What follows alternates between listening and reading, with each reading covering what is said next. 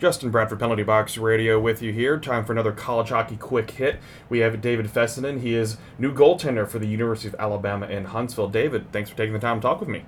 No problem. So let's go ahead and talk about this. What excites you about going to play for the Chargers down in Huntsville?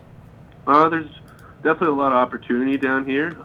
It's definitely in an abnormal area, but that's kind of what's special about it. It's in the heat of the South, but we play a lot of great competition in our conference, and just looking forward to finally playing some college hockey. Yeah, speaking of the heat, a little different being mid-September and being in the 90s, isn't it? Yeah, it's definitely an adjustment. Especially seeing where you played your junior hockey, probably not used to being this hot this time of year, and you played a lot in the NAHL, you had a little bit of a stint in the USHL. How did playing in the American juniors, especially the NAHL with the Generals, the Northeast Generals, how did that help prepare you for your now college hockey career? Well, it's definitely repetition. In the NOL, you play a lot of games, see a lot of shots, and as a goaltender, that's what you want to develop, and you want to see every different play and a couple times. So when you get to college hockey, nothing surprises you. It definitely grooms you. It teaches you like the hard times of hockey and the good times. It's an overall just the best preparation to move up in the level of hockey, in the levels of hockey. That makes perfect sense. And so, obviously, college hockey has its own way of traveling and everything. You know, there's sometimes some long bus rides, things like that. Did you have that in the NAHL? What's the situation like when you guys have away games? Yeah, in the East Division, there was a lot of travel, mostly by bus. Being from Boston, you're always the farthest team away, so you had to do some good 7-hour bus rides. So definitely prepared for travel. It's a part of the game, so I'm definitely, and also playing AAA, you're just used to traveling to play teams in different tournaments as well. Yeah. So now looking at this, you're from Colorado originally. What got you into hockey? Are you an Avalanche fan? I am an Avalanche fan. Grew up watching them. What got me into hockey was my dad. He's originally from Boston, and my grandfather also played hockey. So I just kind of followed in their footsteps when I was older, and I was the only goalie in my family, so I tried that out, and it's stuck ever since. Okay. So now I got to ask, especially because some history of goaltending with Colorado. Who's your favorite goaltender? Who did you idolize growing up? Well, Patrick Waugh is always going to be everyone's typical answer, Right. but I also grew up watching Peter Budaj. Oh And, yeah. he was also a very athletic goaltender that used a lot of technique, and that was always fun to watch. And Theodore, I forgot his first name, but Theodore was always did a quick stint in Colorado, and that was always a great games to go to and watch.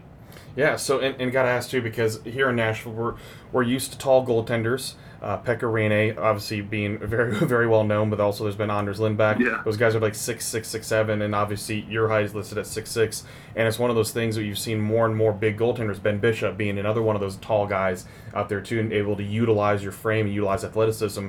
Is that what you see yourself as? Is that you are a very athletic goalie, given your frame, where you cover a little bit more, but you're very athletic, and sometimes people don't respect that as much.